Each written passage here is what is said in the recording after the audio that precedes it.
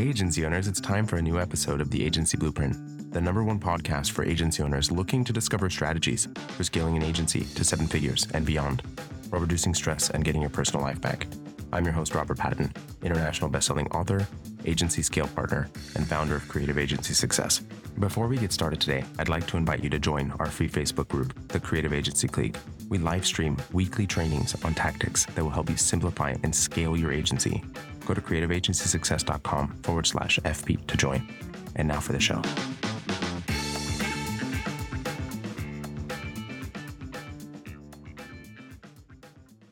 Hey, agency owners, we have an awesome guest on the show today. You'll probably recognize his name as the founder of Moz, but now Rand Fishkin is the founder and CEO of an audience research software startup, SparkToro. He's dedicated his professional life to helping people do better marketing through his writing, videos, speaking, and his book, Lost and Founder. When Rand's not working, he's usually cooking a fancy meal for the love of his life, author Geraldine DeRuyter. If you bribe him with great pasta and fancy cocktails, he'll probably pull back the curtain on big tech's dark secrets. Thank you so much for joining us today, Rand. Yeah, thanks for having me, Robert. So before we got into recording, we were talking a little bit about, what SparkToro is about and how it fully functions. And I thought it was super interesting. And, when coming to building an ideal avatar for an agency and making sure that you really have an understanding of who it is that you're targeting and being very precise about who you are going to be speaking with and, not having the amount of research that you need to really guide that decision-making of how do you target them? What are they thinking? What's going on in their day-to-day lives? So would love to hear a little bit about what you have found and what you believe agency owners should be researching when they're thinking about their ideal client and what sort of things are not really thinking about enough and clearly enough. Yeah. I mean, I think that there's kind of two sides to the research that a lot of agency owners that I talk to have. One is researching their clients and potential clients for sort of whether it's a good match for them, right? Can they provide services to them and are they likely to be good clients over time? And the second one is investigating the audiences and customers of their clients, right? So looking at, okay, hey, we're going to be working with this product packaging manufacturer and design firm in Italy, and they want us to do all these marketing things on the B2B side of stuff for them. We don't know anything about the world of packaging design like that. That's a completely foreign universe to us. And this happens all the time, right? When you're a consultant or an agency, your job is essentially take all of the knowledge and skills that you have from sector A and apply it to sectors B through Z. But of course, each time you've got to go and learn a whole bunch about those sectors and about those customers. I think one of the biggest problems that we saw, my co-founder and I, Casey and I, saw was just essentially that a lot of that research work, whether it was figuring out your own customers and your own audience or your clients' customers and audience, was extremely manual.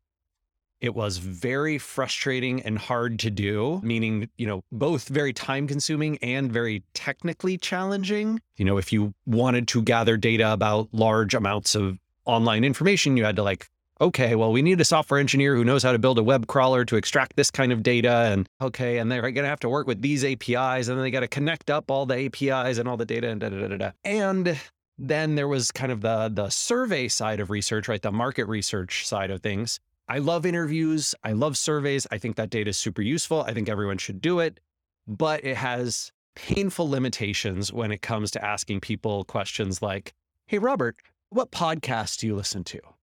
And you'll probably, you've got a few, you'll name some, but if you interview and survey people and you ask them about the podcasts they listen to or the YouTube channels they subscribe to or who they follow on Twitter, you're going to get mediocre, inaccurate, incomplete responses that are usually biased to just a few of the most popular or well-known at the moment ones. Tends not to be exhaustive, tends not to be very statistically significant. And my God, is it a pain in the ass way to do it, right? So basically, the contention that we had was the absolute best thing you could possibly do in the most ideal world for a researcher who's trying to learn more about an audience is get their home addresses, right? You get all of your potential customers' home addresses. Then you break into their houses at night and you steal their cell phone and you get the unlock code for the cell phone. And then you go in and you record everything that they've done, right? Like all the websites in their bookmarks, all the things that they follow on all their social accounts, all the podcasts that are in their library and that they subscribe to, all their YouTube channel subscriptions, go to their email, check out their email newsletters that they subscribe to. Great. Then you do that, 1,000 times with a sample set of your audience, and boom, you have perfect data. Like now okay, 16.8% of packaging design professionals in Europe go to this conference, and 12.8% follow this newsletter. Now, you might have noticed two challenges here. One, this is highly unethical. And two, it is super freaking illegal. Yeah, right? Like, I don't know about actually recommending breaking into people's homes for sure. Not something that I would suggest, but this is not. I have great news. This is not how SparkToro collects its data. Good. You've calmed my nerves.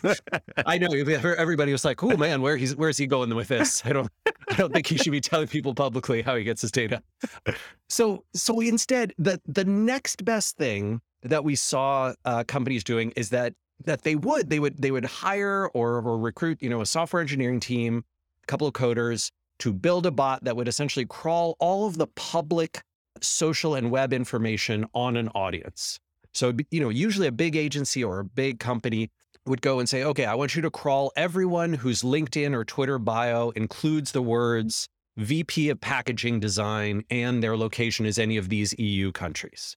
And then they'd go and they'd crawl all of those and they'd extract out like, okay, here's their last 50 tweets and here's their LinkedIn posts and here's the hashtags that they used and here's what they were following. And, you got to go through all this rigmarole and you got to connect up the profiles across. But Casey and I were like, oh, what a pain in the butt. Like, this is like literally people are spending like $250,000 on both the API and software side of it and the engineers to do it just to get one query worth of data. And so we were like, hey, could we just build this for the whole internet? Like, what if we just crawled all the social profiles that we could possibly find out there, connected them all up together, anonymized and aggregated them, just like Google does with websites, right? Google crawls all these websites. They make all that data available to all of us for free for searching. So SparkToro does essentially that. So now you can go and you can say, I want to know what anyone who's used the hashtag packaging design in the last quarter has done online. I want to know their demographics. I want to know the podcasts they listen to and the websites they visit and the social accounts they follow. SparkToro is super simple. There's no machine learning or AI or I don't know, crypto, anything, no blockchain. It's just breaking into people's homes. No breaking into people's homes, just crawling publicly available, right? So all the accounts that we crawl are public. We don't, there's no private. If anyone has their settings set to private on any network, we can't see it. Yep. We only see the same things Google can see and can show you. But then you can say, 17.2% of packaging design professionals in Europe follow this person. That's who we should get on our next webinar, or they read this website's newsletter. Okay, well, let's go sponsor that newsletter. And that's essentially what SparkToro helps with. So a lot of marketing agencies use us both to understand and vet their customers, like you said, and also to help their customers with their own marketing strategy and tactical, like I'm going to target this audience in Facebook. I'm going to plug in this YouTube channel to my Google Ads, that kind of thing.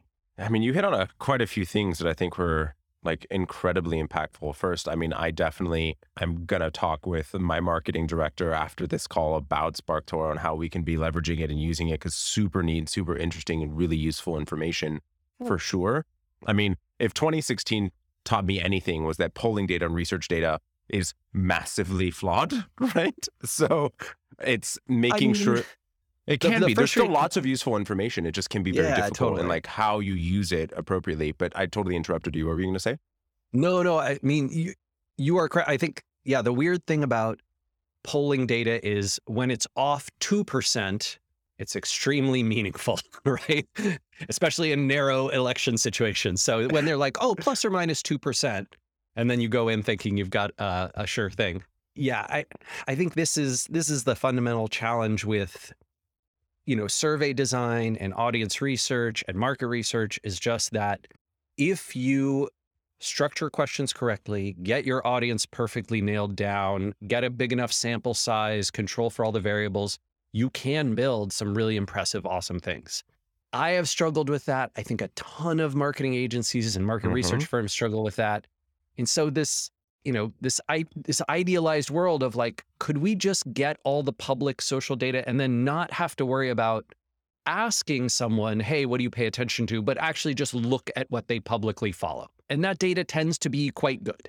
I mean, it can guide so many things of what it is that you're deciding, right? I mean, I talk with my clients on a fairly regular basis. It's like, hey, what types of content are you going to be putting out, valuable content to your ideal client? And then even going through and trying to ideate about, what types of content, where are their eyes right now? And you no longer, with what this tool is going to do and what it's doing, is that you don't have to ideate on it anymore. You can actually just go look and see what people are actually sharing publicly and know exactly where they are. So you don't have to spend the hours sometimes of trying to figure out where you should actually be, who you should be talking to and why you should be talking to them and where their Yeah. eyes already are. Why fight the mold and just actually go where people's eyes already are, which is ultimately the best sort of marketing tactic you can follow and employ. I loved in my early days at Moz, right? When we were trying to like build up the SEO field and make people think, make people believe that SEO is a real marketing practice and not just spam. One of the things that I'm sure you remember those days, right? When people were like, SEO, Hmm. that's just a spam tactic.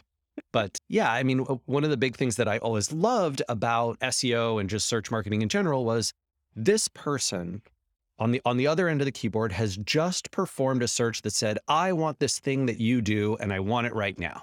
And that's a really awesome expression of intent. And I think that search marketing can still be very powerful. I'm not trying to cast stones at it, but I would also say that it is not the way that everyone does everything. In fact, I think it's a very small portion of how commerce and trade and activities like learning about a sector or getting continuing ed or participating in conversations or even choosing to make a purchase decision. It is not the end all be all of how that stuff happens. A ton of how that Of course not. happens is, I've done some searches around a sector. I did a bunch of searches like best hotels in Italy to stay at and yada, yada. And then I visited a bunch of those websites and I found a couple of newsletters I wanted to subscribe to. I found a few people on Instagram that I wanted to follow around this topic. I found some useful content marketing from some websites that I trust. And now I'm paying attention to those. And in fact, even the websites that I click on in Google are probably the ones that I have heard of, or Hmm. they seem trustworthy to me. I'm like, oh yeah, Travel and Leisure. I know them. I like their stuff. Okay, the Telegraph, like I really dislike their news content, but I actually think their travel section is pretty good. So I'm going to click on that. Or Hmm. Expedia, they're just going to try and sell me hotels. I'm not going to click on them. Like we all have these types of behaviors Of course. and we build up these sources in our mind that we pay attention to. Like when I'm looking for restaurants, I mostly go to Eater because I trust the reviewers there and they have generally had, good stuff in the past. And I usually don't look at the TripAdvisor ratings because I just haven't found them, right? Like for me, some people maybe love TripAdvisor, but that kind of data, right? That this is a source that I know, that I trust, that I've liked their stuff in the past, and I listen to them or subscribe to them or follow them. And so when they give me a recommendation, that source that I already know, like, and trust, the purchase behavior then goes way, way up. And I think one of the problems is oftentimes what happens is, whoever it is, Eater recommends something to me, or Travel and Leisure recommends something to me, or, B2B podcast that I like recommend something to me. And then I go to Google and I search for the thing. Like a brand was Hmm. recommended. I go to Google and I search for that thing, and then I click on it, and then I make the purchase. And what Yep. happens for the poor marketer on the other side of the equation? They're like, oh, Google sends us all our good traffic. We should do more SEO. Yeah. I mean, I also think it's really important to distinguish too, right? Because in order for someone to be searching for you, they have to both be problem and solution aware. And if they're not, how do you even get in front of someone that isn't? If you have to educate them around the solution and their problem, you have to be able to get in front of them through another medium. So, and that happens a lot. For branding agencies, they don't know that necessarily branding is the solution to their problem. Some people do, but some people don't, right? So making sure that they understand what's actually going on and how you can actually help solve the problem with the way that your solution and your service actually ends up providing the end outcome that they're looking for. So yeah, I mean, Google and SEO and all of that is definitely powerful tools, but for a certain type of buyer. Yeah, I think that one of the problems that I had, probably a lot of people have this in the marketing universe and beyond, which is that, when I was 24 years old, 23 years old, right, and I started getting into SEO and doing it hardcore, like I was given this hammer, right? And the hammer said, rank for keywords that people search for. And I just took this hammer to every problem for the next 17 years, right? That was like I had my one hammer and every nail was going to get my SEO hammer. And I think it took a long time and a lot of experiences before I came to the conclusion that there might be other tools in the tool shed and things that were not nails that needed to be hit. And a thoughtful marketer should basically be applying the right tactics to the problem that their client faces, as opposed to, hey, I know how to, whatever it is, do email marketing or do SEO or do PC or do display advertising or make whatever Instagram content, or I know how to dance with my pecs out on TikTok. And this, oh man, someone's going to make a GIF of that, and it's just going to not go well for my social presence in the years ahead. But I think that very smart, experienced marketers know that for each different problem space, each different kind of audience, each different kind of client, and the problem you're trying to solve, there's different applications, right? So a brand marketer might say, hey, look, if raw website traffic is what you're looking for, brand marketing is not necessarily the best and fastest and easiest way to go about that.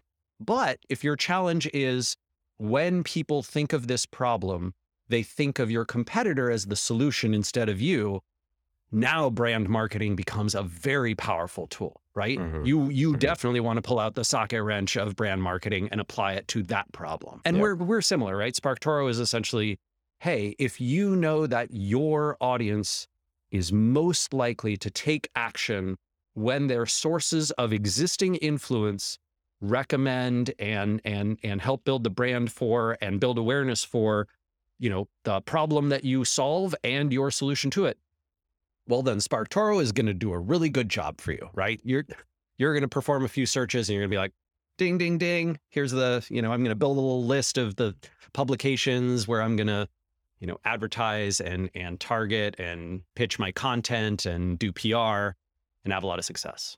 Is there any ideal client profile that doesn't get influenced by, direct authority borrowing and, learning and influencer marketing, right? I mean, that's natural sort of human instinct, is to learn and to take and to have transference of authority from someone you trust. I mean, that's, very normal human response, I thought. I would say there are plenty of fields where SparkToro is much more helpful, or the whole idea of marketing through your audience's sources of influence is much more helpful, and then a bunch where it's less helpful. So for example, if you are a real estate agent and you are trying to get home buyers or potential home buyers in an area to go to you, I would say it is probably on the more challenging end of the spectrum. Makes sense. To reach them through their sources of influence. Like, yeah, maybe the Seattle Times or whatever the local newspaper is, if you pitch them the right story, like they might cover you. You could advertise in those places, but it's pretty expensive, and the ratio of like people you're reaching to people who actually need you is pretty low. You might be better off going direct to whatever, a Zillow or to Google's local rankings, because the audience is too broad, right? Yeah, the audience is super broad. And on the flip side, right, if you are selling, real estate management software to professional real estate agents, or, you're selling them intelligence, going to their sources of influence, like the real estate conferences and the websites they all pay attention to and the social accounts that all the real estate agents follow, like the chief economist at Redfin recommends your software. That's going to blow up your ability to reach your audience, and you're going to be in a very happy place. So there's a spectrum. For sure. I mean, I imagine that there's lots of data, and what I would say that most people tend to do, right? So let's say that someone were to be looking, whatever their ideal client is, let's say that it's, doctors, and they're looking at, and they're specifically, family practitioner doctors and solo practitioners, right, is what they're looking for. And the vast majority of people typically would probably go to like, hey, this is the resource that they go to most. What would your suggestion be on like where they should be paying attention? Should they be going sort of middle of the spectrum? Should they be going to the most visited sites, the most visited podcasts? Like what would your suggestion be on how to utilize the information coming from SparkToro? Yeah, that's a great one. So my general bias is to go after the small and medium folks first, especially if your brand is not already big and powerful in the space. Mhm. So, if you're a relatively new entrant, it's going to be much easier to pitch the, small and medium publications and the micro niche newsletters. And sure, maybe it's only 5,000 general practitioners in the US who subscribe to this particular, I don't know, doctor's Substack. But, if you can get featured there, that can start to build your reputation. And then you can get an intro to the next person. And now you can, build up your authority. And maybe in a couple of years, yes, WebMD will feature you, right? Or, whatever the big Sure. publication for family practitioners. But it's tough to go direct to, for example, a lot of the time, maybe it's the New York Times or the Wall Street Journal, right, is very well read by a particular, would I pitch NYT Health? No, I'd probably go after, right, like the Cleveland Registers, your local source of Yeah. influence that is also reaching a lot of health professionals. That's probably where you want to start. And then you build your way up. So I like starting small. I actually love starting with podcasts, YouTube channels, small website publishers, smaller email newsletters, and sort of social accounts that are well followed, especially like Twitter and LinkedIn in B2B world or in professional spaces like doctors, as opposed to big publications. It's not that PR doesn't work. Like PR is awesome.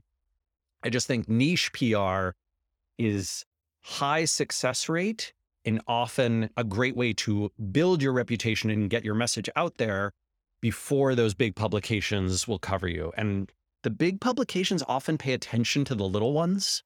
Mhm. So if lots of people in a space start talking about you, you can then kind of leverage that into, the bigger audiences of the bigger publications. I mean, media loves media, right? Essentially, is what you're suggesting, is that the more media coverage you have, the more media coverage that you will get, right?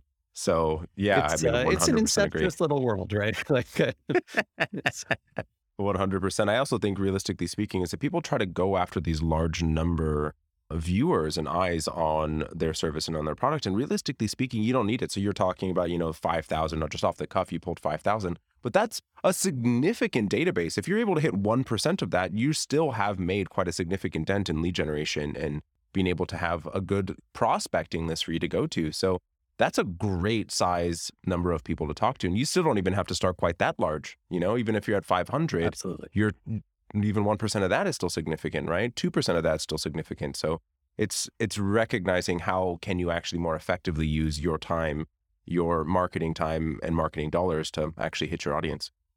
Yeah, completely. And I would say it's fully dependent on who you are, right? If your client, for example, is a relatively large business with, tens or hundreds of millions of dollars in revenue and tons of clients, yeah, it's going to be tough to like move the needle by hitting up publications or, folks who have an audience of a few hundred or a few thousand people.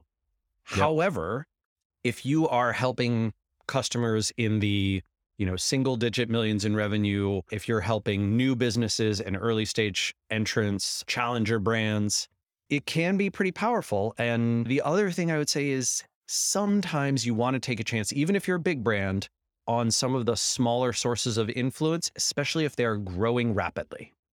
So this person who maybe has 500 listeners, 500 downloads of their podcast per episode, 500 subscribers to their email newsletter, are they going to have 5,000 this time next year?